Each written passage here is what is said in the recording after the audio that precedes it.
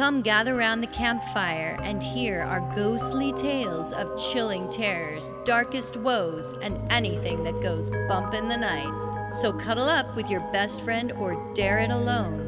The darkness is closing in and spirits are calling your name. This is Fireside Phantoms.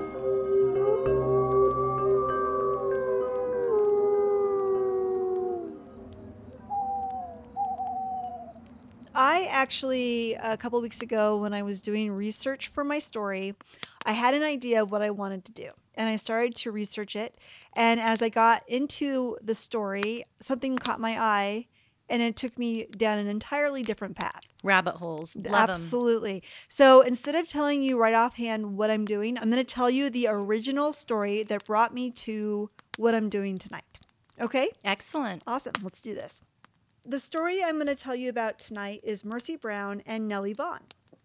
In 1892, 19-year-old Mercy Brown died of consumption, aka tuberculosis. Ooh. Yes, yeah. She was the third member of her family to die of this disease, but of course they did not know that is what she had died of back then because they didn't really know what it was. Her mother, Mary Eliza, and her sister, Mary Olive, died first of it in 1886. Then in 1891, Mercy and her brother Edwin got sick. And back in those days, people did not know how disease was spread from person to person. They just simply believed that if multiple family members were dying, that it must obviously be because one of said family members was returning from the grave to snuff out the others at night. That's the logical conclusion that one might make. Of course. That's why like when you'd sneeze, they'd be like, bless you. Yeah, exactly. They thought like a demon was in you or something, right? Oh, dead Uncle John's coming back for you tonight. You're totally screwed, right?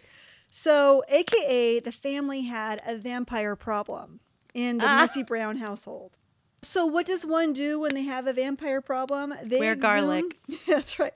They exhume the bodies of their dead relatives to determine which of these assholes is sucking the life force out of the rest of them, causing them to get sick and die. That is how you handle a vampire problem in the late 1800s. We knew it was Uncle George. We knew it. It's so clearly the case. Most of the time, it's the uncle that did it.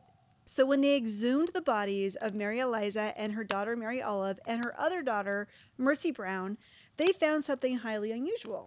Mary Eliza and Mary Olive were decomposing right on schedule, but Mercy was not. Mercy had not exhibited signs of decomposition, and she still had blood in her heart. Never mind that her mother and sister had been dead for years, and Mercy herself had only died a few months prior, plus her body had been kept in a freezing crypt above ground in the wintertime, just after her death, which would have slowed the decomposition process anyway. But of course, they did not know that back in these days.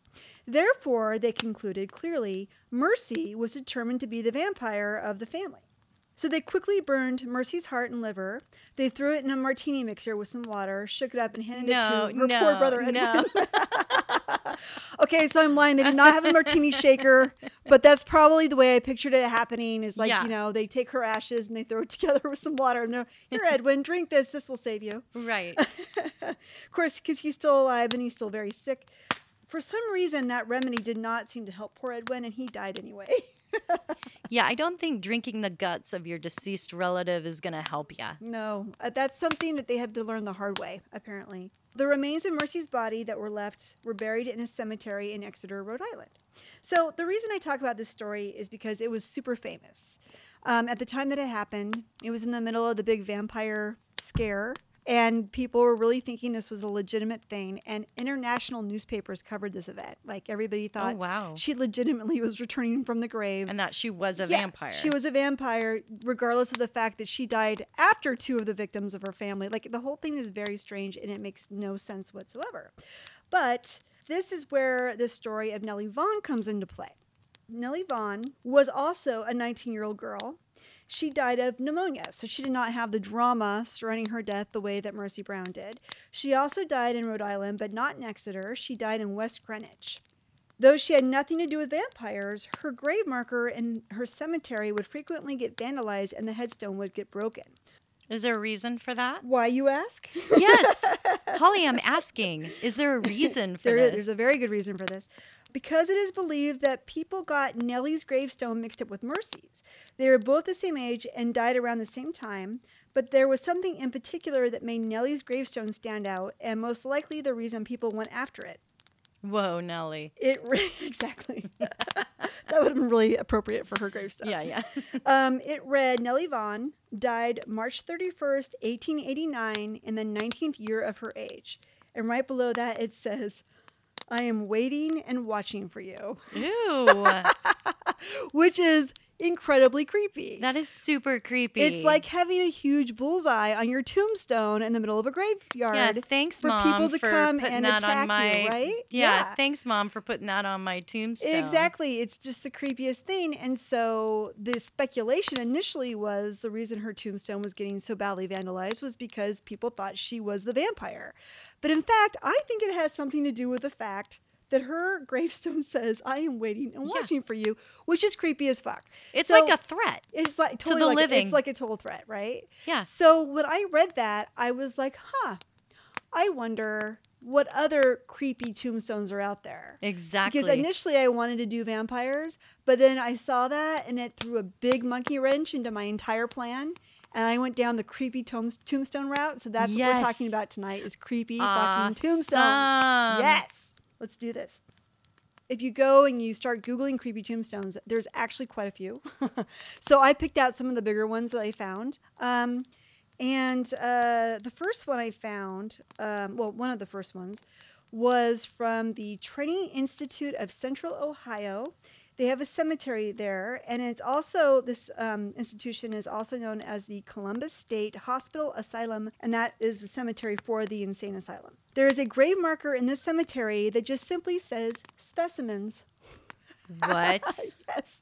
And to better illustrate my point, and to those of you listening at home, this is a great time to grab your computer and Google specimens tombstone. The cemetery holds bodies of indigent patients of the Columbus State Hospital and unclaimed children who died at the nearby juvenile detention center. The institute was a maximum security facility for serious juvenile felony offenders. The National Criminal Justice Resource Center stated that the institute was an example of an institution that imposed substantial suffering and punishment on their inmates, including rapes, severe beatings by the guards, and children who were reportedly released but in actuality died there. No one knows what lies underneath the gravestones marked specimens. It is speculated that body parts that were removed during surgery for research may be buried there, or perhaps the bodies of some of the unwanted children are there. No one knows for sure. So it sounds like, they were experimenting on these kids. That's what could be the situation. So, that really ups the creepy factor with that gravestone. And the fact that then they would label their work. We're proud of this. We're going to label it our specimens. It has to be something significant for them to even bother putting a tombstone there. Yeah. Maybe somebody had a guilty conscience. I guess. But to say specimens means it didn't really have a lot of value because you're just going to throw something on there that says specimens. It's very strange. I suppose it could have been research animals, but even then, would you get a gravestone marker for research animals? That doesn't make sense. No, you wouldn't. You would if it was your pet, right? But not a research animal. Yeah, it's just weird. I hope someday somebody... And it's not a pet cemetery. It's not a pet cemetery. I hope someday somebody in Ohio takes a shovel and breaks into that cemetery and just starts digging to see what's really under there. I'm just curious. I know. You could do it, Holly. And if you do this in Ohio, please email us at firesidephantoms@gmail.com and tell us what you found. Okay. That's right. Thank you. Because we can't travel now. Yeah, we are not going to go there on Halloween at midnight and dig up and get on a plane. Yeah, with the coronavirus lurking around every corner. No, thank you. The next gravestone marker is that of Lily E. Gray. She is buried in the Salt Lake City Cemetery. Her tombstone reads, Lily E. Gray, June 6, 1881 to November 14th, 1958, victim of the beast, 666. Ew. No. Yes. No. So creepy weird. The speculation on this one is that her husband, who ordered the tombstone, had this inscription put onto it for a variety of reasons. One reason, he did not get along with his wife's family, and they kept him from her while she was dying. So I think he's implying that the beast took her. Killed them. Maybe. He says another reason was that he suffered from a mental illness in which he claimed he had been kidnapped by Democrats. What? For 10 yes. So clearly her husband had some mental health issues and was willing to express how he felt on her tombstone forever and ever. Amen. The dearly departed. Oh, it's so funny. Okay, so then the next tombstone is actually somewhat funny and also very twisted. It is the tombstone of Herman Harband. He had his tombstone erected at the Beth David Memorial Gardens in Hollywood, Florida. And it reads, my wife, and I swear to God, the whole tombstone has all of this on there because I can show you the photo that proves it. My wife, Eleanor Arthur of Queens, New York, lived like a princess for 20 years, traveling the world with the best of everything. When I went blind, she tried to poison me, took all of my money, all of my medication, and left me in the dark, alone and sick. It's a miracle I escaped. No. I won't see her in heaven because she's surely going to hell. He wrote like a not. That's what he Like, wrote. how expensive is this tombstone that he wrote all that on her grave? It is so epic in its revenge. It is so incredible to me. And he had it put in this Memorial Gardens. And of course, I think it's funny that it says, it's a miracle I escaped. Well, clearly you didn't. You're dead. Yeah. Obviously, she got the best of you. And She then did. she had it removed from that graveyard. She had it taken out. Oh, wow. I just thought that was so funny. It doesn't say anything about when he was born or when he died. No, they It's like couldn't fit that on there. It's like it doesn't matter. All he cares about is that everyone knows that his wife was a biatch. Yeah, isn't that funny? Yeah. So anyway, that is the tombstone of Herman Harband. The next one is Timothy Clark Smith. In the Evergreen Cemetery in New Haven, Vermont, is where this is at. It is believed that Timothy Clark Smith suffered from, and I hope I don't butcher this, but it's taphophobia, which is the fear of being buried alive. Timothy Clark Smith was a doctor, and he died in 1893. So he had a 4 square foot window built sitting 6 feet above his face at his burial site. He had a capstone next to his burial mound that was a staircase that leads out of the grave, and he also was buried with a bell and an air tube. I guess you can go and look down that little hole, but because of all the years that have gone by, it's filled with sediment and you can't really see to the bottom anymore. But how creepy is that? And so he was just so paranoid that he would be buried Yeah. and be, still That's living. Some legitimate fear right Oh, there. yeah, because they used to do that. He took all of his money and said, let's just create this situation just in case I'm not actually dead, I'm just napping. That's why they had that tradition that you don't bury your dead until... You have the wake. Right. And You wait for days and For they lay day- there to see if they're going to wake up. Right. Right. Yeah. And then you have the people whose coffins were exhumed, and then you find out, oh, yeah, they weren't dead. Because there were scratches on the lid of the coffin. Yes. Can you imagine that? Yes. So scary. That would be terrifying. Okay, I know this is in like your story, but right, like have you heard that there's this advertisement for the crematoriums over in Wuhan? They're trying to get workers to work there who aren't afraid of ghosts and demons. When you're cremating the bodies, the air escapes or something. And so it sounds like a demon or Oh. they're screaming Oh, as God. they're getting cremated. And so, they had to put this out on the literature that it's actually not, that they're burning these people alive. It really is just the air escaping. And they still don't believe it because they're superstitious. And so they think it's these ghosts or demons. Just the idea of that alone would make me not be able to work there, because even though I may logically know that it's not that, Right. I'm still going to feel like that's what it is. And you I'm still gonna don't want to totally hear freaked out. that. Yeah, of course not. Anyway, I'm sorry. It's No, kind of that's- morbid, but I was thinking about That's that when you pretty were creepy. saying. No, that's super creepy. No, Ugh. no. Blech. Yeah. I don't know. Ugh. The next one is Georges Rodenbach. Rodenbach was a highly celebrated Belgian poet and writer. His gravestone is in the Père Lachaise Cemetery in Paris, and it is really creepy. It's the type of tomb that if you didn't know it was there, and I'm sure plenty of people don't, and you're walking through that graveyard at night, and you came across it, you would be like, what the fuck? Because I think it's supposed to represent his spirit of strength and his legacy, but it actually just shows a creepy blue man climbing out of his own tomb. He's literally pushing off the tomb. Is that supposed to be lid. him?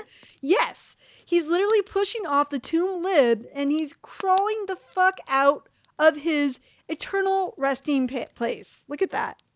What? Why on God's green earth would you want that to be your memorial? Like, that is just weird as fuck. You know, actually looking at it, you can't tell whether or not he's coming out or getting in. Kind of looks like he's getting in bed. Like, He rolling might over. be looks like, you a know what? zombie. He looks like he's a zombie who's giving out to suck your blood or whatever zombies do. And- They eat your brains, I guess. And he must like have been embalmed because that's why he's blue now.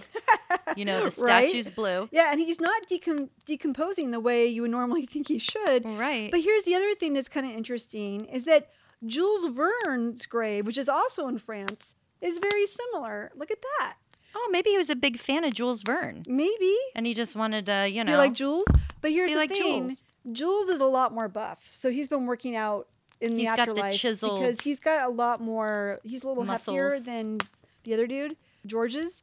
So I don't really know. He almost looks like, he's Christ-like in this.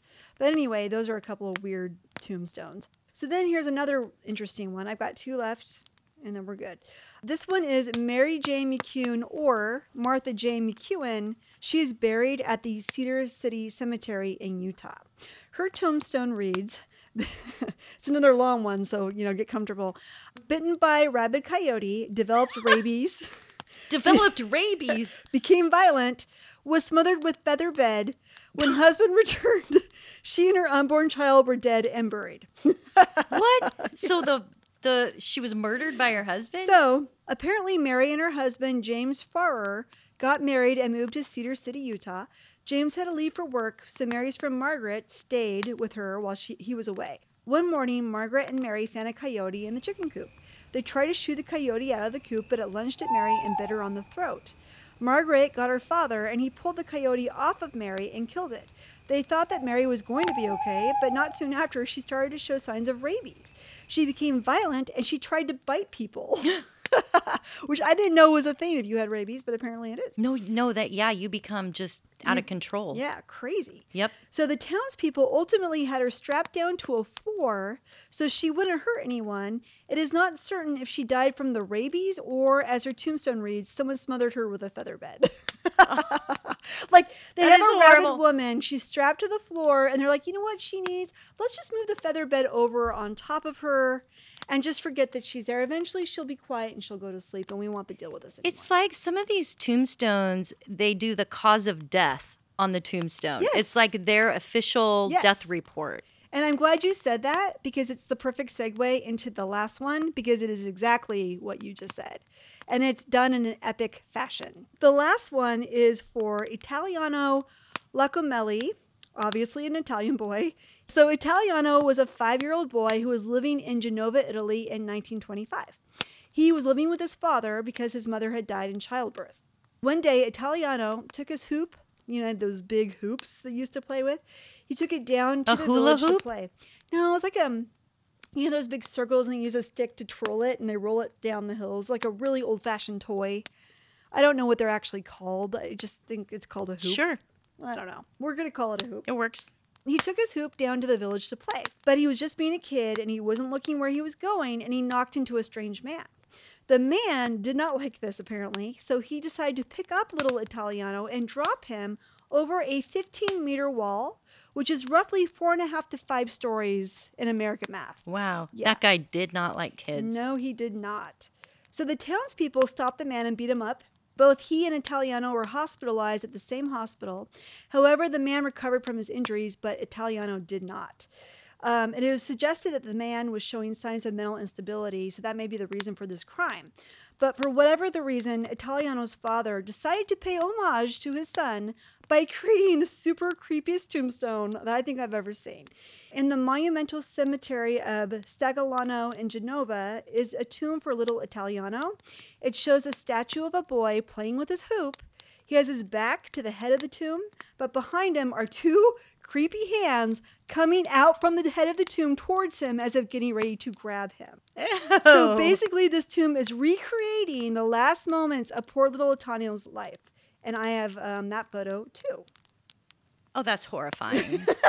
That's absolutely horrifying. Oh my God. Right? Yeah, that's You guys horrible. have to see these pictures. You have to look it up. You have to see them because they I are will try and post so- some of them. You should definitely post some. They are so weird and so creepy. Some of them are more funny than creepy. Yeah. But they all have a creep factor to them. So that Italiano Locomeli one is by far, like, to me, the grand finale of all these creepy tombstones, because why on earth would you make this living shrine to your son with his death in the background of his happiness? Yeah. Like, talk about recreating his death state. Like, it's just the weirdest thing ever. You know, people back then, I think they just had a different view of death. They like, sure did. I know my mother would keep a photo album of all the tombs of our relatives. Oh, really? And I know some people thought that was strange. And also, back in the day, when people died, they would pose them all together for a final family photograph. I know that was a thing. They would take pictures of dead people all the time. with Yeah. their eyes open. I Yes. just, those are things that, thank God, we've moved away from. Right. Yes. But I love that story. And it's so strange, too, because I came across this funny picture of this tombstone. And I didn't know if it was real or not. I didn't research it. But it said, I told you I was sick, damn you. I saw that. I saw that when I was Did doing you my see that research. one? I sure did. I laughed told you I was so sick. hard. I laughed so hard. I was just like, that is some poor lady who nobody believed she was sick. That's And great. That's yeah. the best. Like I'm gonna have the last laugh situation. I told you. You didn't believe me. And Yeah. now here I am. Who's the sucker now? Oh, I guess it's still me because I'm the one that's dead. That's right.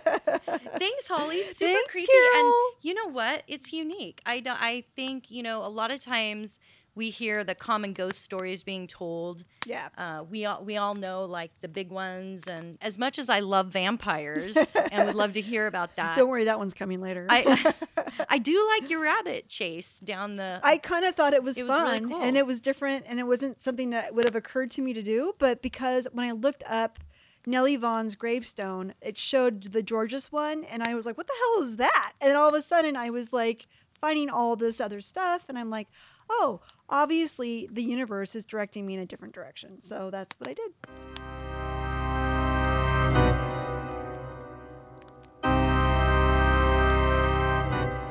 What do you have for us tonight? Well, it is time we talk about the big elephant in the room. Okay. And it's mainly associated with the Pacific Northwest, and particularly Oregon. Do you know what I'm talking about? Stumptown Coffee. No. Pal's Books. Okay, never mind. Bigfoot. Bigfoot? Yeah. I had drinks with him last night. Oh, He's a great awesome. guy. Yeah. Yeah, was he hairy and Yes, just... he was. And tall and, strong. I know Yeah. you love the stinky type. sure do, So yeah. I'm sure it was a great date. He's a lot more handsome than people think he is. I mean, up close. Well, some of our listeners might be puzzled why I consider Bigfoot even a phantom. But there are arguments out there, Holly, supporting this legendary creature as having supernatural powers. Oh, yeah, he does. Or attributes, He's great which in bed. I'm going to discuss in today's episode. Okay. So Bigfoot is also known out here as Sasquatch. So, those two are kind of interchangeable. And the historical record of Bigfoot in Oregon begins in 1904 with sightings of a hairy wild man, which could have been your date. No, I'm kidding. They're all over the place here. Yeah, they are. By settlers in the Sixes River area in the Coast Range. And similar accounts by miners and hunters followed in later decades. Back in 1924, an incident took place in a narrow gorge on the east side of Mount St. Helens. Several gold prospectors told newspaper reporters about how they came across a group of 7-foot or 8-foot tall hairy men that tossed boulders at them. Oh. Yeah, and the gorge is now called Ape Canyon. The local Native Americans used this public event when it came out and was reported to announce their own knowledge of the Sasquatch. So there's always this familiar question asked, if Bigfoot is real, then why haven't we found any, right? Everybody's asking that question. Yeah. Well, some Bigfoot enthusiasts say that scientists are still discovering many new species, and they give an example of like these small hobbit-like creatures found on the island of Flores just only like 20 years ago. So they're finding new species all the time. Where's the island of Flores? I knew you were going to ask that. It's south of Atlantis. Some people think Bigfoot or the Sasquatch are actually paranormal interdimensional creatures, and they point to the coincidence of UFO sightings in the same area and time frame as Bigfoot reports. There's also orbs in pictures of those grainy, fuzzy, shots that people take. A lot of people are wondering maybe they're connected. There have also been, though, physical evidence that point to it being an actual biological creature. They've collected many castings of footprints, some up to 24 inches in length, so really huge. Isn't there scat? Don't they find big fat scat out there in the world, in the woods? And there's hair samples, which closely resemble ape hair. And many audio samples of weird vocalizations from an unknown creature that hasn't yet been identified. God dang it. I knew I shouldn't do my vocal exercises out in the woods for choir. I knew that would come back to haunt me. Carol's out in the woods. I think they will figure it out. It's me eventually. But one of the most compelling pieces of vocal evidence is from a recording that's now called the Sierra Sounds. And you can actually see them on, or listen to it online. Of course, there's also many, many thousands of eyewitness reports. As a matter of fact, Holly. Yes, Carol? I think I've had my own sighting of Bigfoot. Really? Yeah. When? Where? So, How? okay. So this happened, I think it was back in June of 2008. Okay. My husband and I, we were driving our daughter on the way to, she had ski camp at Mount Hood one summer. And in Oregon, on Mount Hood, they have snow year-round. So you can ski literally round all months of the year. So anyway, we got stuck in traffic jam about a half hour from the ski school. And I was just zoning out the window into the woods when all of a sudden I saw this huge hairy thing. It was running so fast that my brain couldn't comprehend what I was seeing. It was literally just like how they say, is it a bird? Is it a plane? But in like 10 seconds, my mind had switched from, okay, wait, that's a horse. No, it's on two legs. A very large, tall man. No, wait, super hairy with no, it's a bear. Nope, no way, too fast. Too tall. Holy shit, it's Bigfoot. And then like that, it was gone. Did he have a t-shirt on? Did he have a beer in his hand? No. But I tried to alert everyone in the car, but by the time they looked, of course, it had vanished completely out of sight. Yeah. So the whole thing literally was over in like 10 seconds. Right. And the thing is, Holly, I was so astonished by how something that huge could navigate the thick woods running that fast. I mean, there were dense trees everywhere, and it was just a blur as it ran.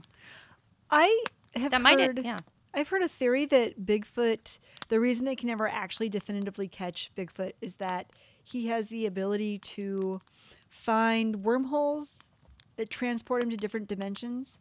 Because why haven't we been able to actually find one? Like, if we have all this evidence that he exists, but not like a body, why can't we find one? I might have a couple more theories for you here later on. Let's lay them on me. But, the fact that he runs so fast might explain all the fuzzy pics, Because he's so fast that people cannot catch him. Right. He's that talented. Yeah, he's the next Olympian. We just didn't realize that. We had no idea. So the Pacific Northwest tribes say Bigfoot creatures are unable to speak human languages. They say that they use whistles, grunts, and gestures to communicate with each other. Like an ape man would. Yeah, like sounds to me like what I hear on a normal day around the Max train. So, So he is one of us. He is one of us. In some stories, the males are said to be able to mate with human women. And in some Native American stories, Bigfoot may also, they say, have supernatural powers. The ability to turn invisible, for example. And they consider them, though, also physical creatures of the forest. So not spirits or ghosts. But actual tangible creatures. That have just supernatural powers. They do say Bigfoot prefers isolation caves and forests away from human population. I do too. Yeah. So you see, Oregon and the Pacific Northwest in general would be perfect for its habitation. Other Indian tribes from outside the Northwest say they are malevolent creatures who attack humans, eat and steal children, and engage in warfare with neighboring tribes. So their interpretation is that he's just this fearsome creature. And Coin News recently reported that a ridiculous number of people in Oregon go missing every year. Oh, really? There are hundreds of people reported, many of them children, and most are never solved. What? So have you heard of the missing 411, Holly? Yeah, I sure have. So Yeah. supposedly it is of all these unusual reports of missing people, especially children, happening in our national forests. Well, that's Anyhow. disturbing. My goodness. Yeah, author David Paulides, and I don't know if I'm pronouncing his last name right, but he has been researching this phenomenon and has researched and listed all these incidents in several books. He's dedicated to proving the existence of Bigfoot, who he thinks might be responsible for all these disappearances. So he thinks Bigfoot's out there doing this. He does. That's one theory he thinks. Huh. The author has mapped out more than 30 clusters in forests and national parks where these disappearances happen, and coincidentally, Holly, a lot are where Bigfoot sightings are reported. So it makes you wonder. So we should put this on the website so people know where not to go when they're out in the forest. And also not where to camp, because that would kind of put a big damper on your day if you thought, kidding. You're sitting around the fire, roasting a marshmallow and and you can't come back to eat it. You just get snatched Bigfoot up. is like, I want one of those. And you're like, That's oh my right. God, you're Bigfoot. And he's like, oh my God, you're dead. Yes. That's right. Yes. And your camping experience goes to hell. Yeah, that would be terrifying. I wouldn't like that at all. And I want a s'more, which I can certainly make in the comfort of my own home. So why wouldn't I do that? You could do that. It's low risk. We have reenacted everything we need right here. Yeah, we do. including the lights with the flashlights and everything. Yeah. It can we just happen. need to make a fire right here in the middle of Josh's living room. Josh, do you have marshmallows and graham crackers and chocolate? I found a good story to share with you. Oh, good. And this was on the Pacific Crest Trail back, it was a while ago, back on November 1st of 1978. PCT in the house. This guy, Larry, recalls hiking with his friend and having a creeped out feeling of being watched. He said they stumbled upon an area that looked like a bed down area for deer. And there were hundreds of pulled up young fern shoots spread across the area, as well as dozens of small piles of a green gelatin matter that had strands of darker greens running through them. That's weird. It's like my spinach shakes in the morning, it sounds like. Or maybe that's your scat. Maybe that's scat. I don't think the Bigfoot scat is supposed to be green. With Okay. veins of things running through it. Well, I love his description of it. The smell was so powerful, he states, it nearly knocked him off his feet. And this is his quote. The smell was like a wet, dirty dog that had just rolled in cow shit and rotting garbage and was sitting on my face. It seemed to permeate off the ground like a sulfuric gas. Oh my God. Well, he probably just ran into a hot spring or something. Anyway, I guess this is a very common report that, he smells awful. These Bigfoot, creatures just are very stinky. He bathes in the lakes a lot, though, for cleanliness. Yeah. Yeah, that's what I hear. Well, he and the bandage man may be friends. Yeah, We they don't might know. They be. both stink. Yeah. Anyway, he said they were frozen in fear when they heard the snapping, cracking noise from the thick surrounding trees. So they started to hike out of there as quick Snap, as snap. they could. Crack, crack. And he said after a good hour of hearing it following them, they tried to slow down their pace. But then when they slowed down, the creatures would slow down. So they definitely felt like there was more than one creature following them, but they couldn't see them. So they thought it was a pack of Bigfoots. Yeah, more than one. So they said that... A murder? Is that a murder of Bigfoots? I don't know. There was a part, he said, where the trail widened for a bit, and it came up alongside of us. So he said when he went to go look over to him, all he saw was the head and shoulders of the creature, and it appeared to him to be about 2 or 3 feet above the tops of the tree stumps. And he realized, okay, it's starting to get dark. We have nowhere to run, nowhere to hide. And as far as he knew, the closest road or house was still 15 miles away. Oh, great. So that's when, at that moment, where you just are like, oh, shit. I'm going to die But now. this guy clearly thinks he's a hero because he says, I transcended my fear and began to look for a flat place to pitch my tent.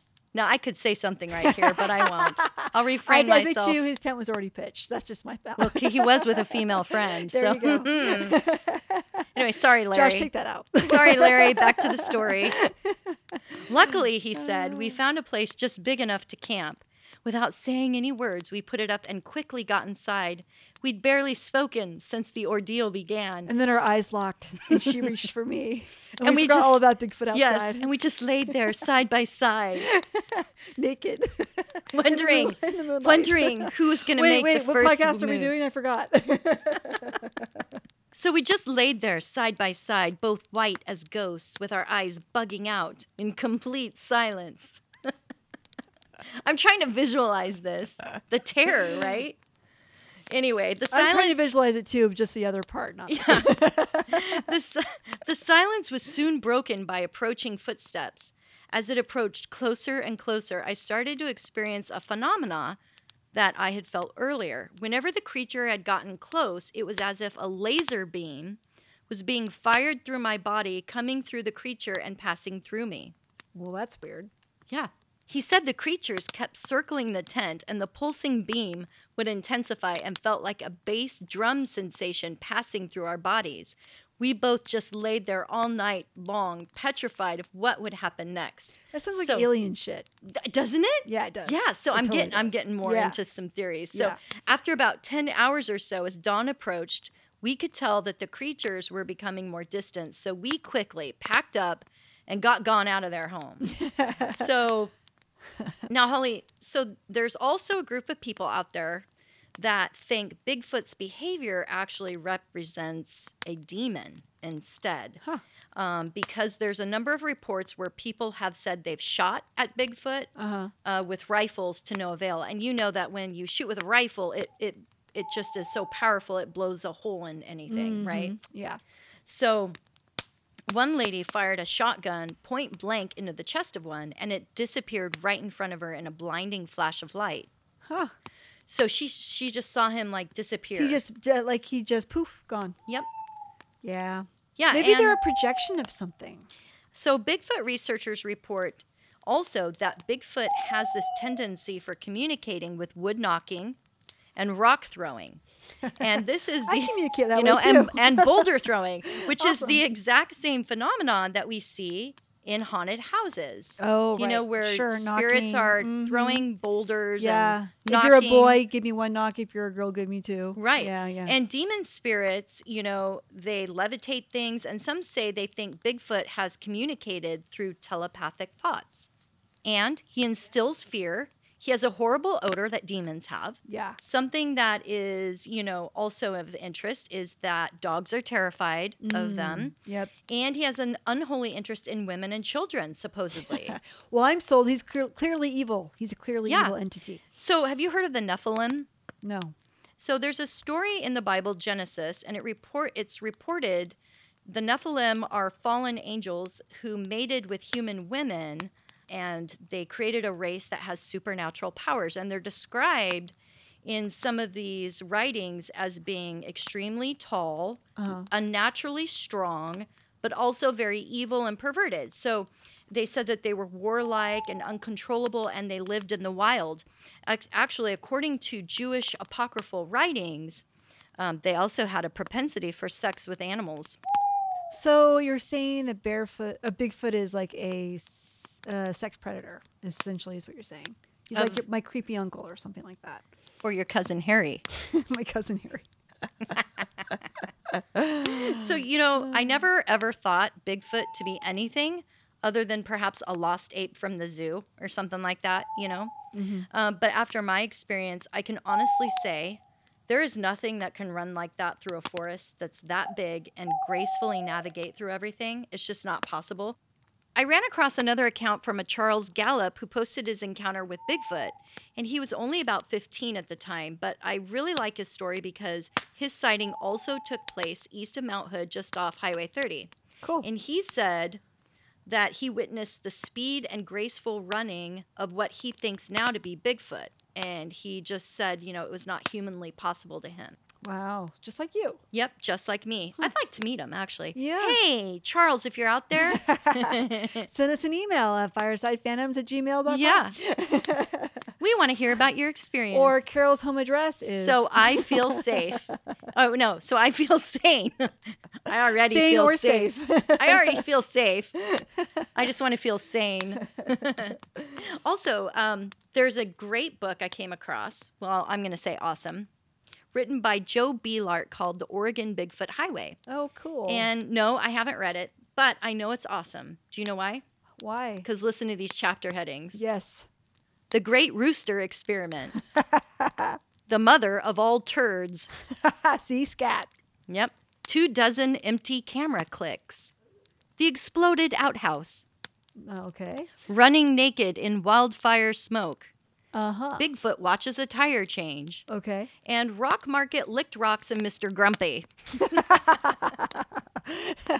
We got to get that guy on. And then, of course, the guy who wrote The Haunted Vagina. And we got to start our book club with all this interesting information. So if you're ever out in Oregon, we can't promise you'll see Bigfoot, but you can come to the annual Sasquatch Music Festival Yes, because you you'll can. see some hairy men there and it'll be fun.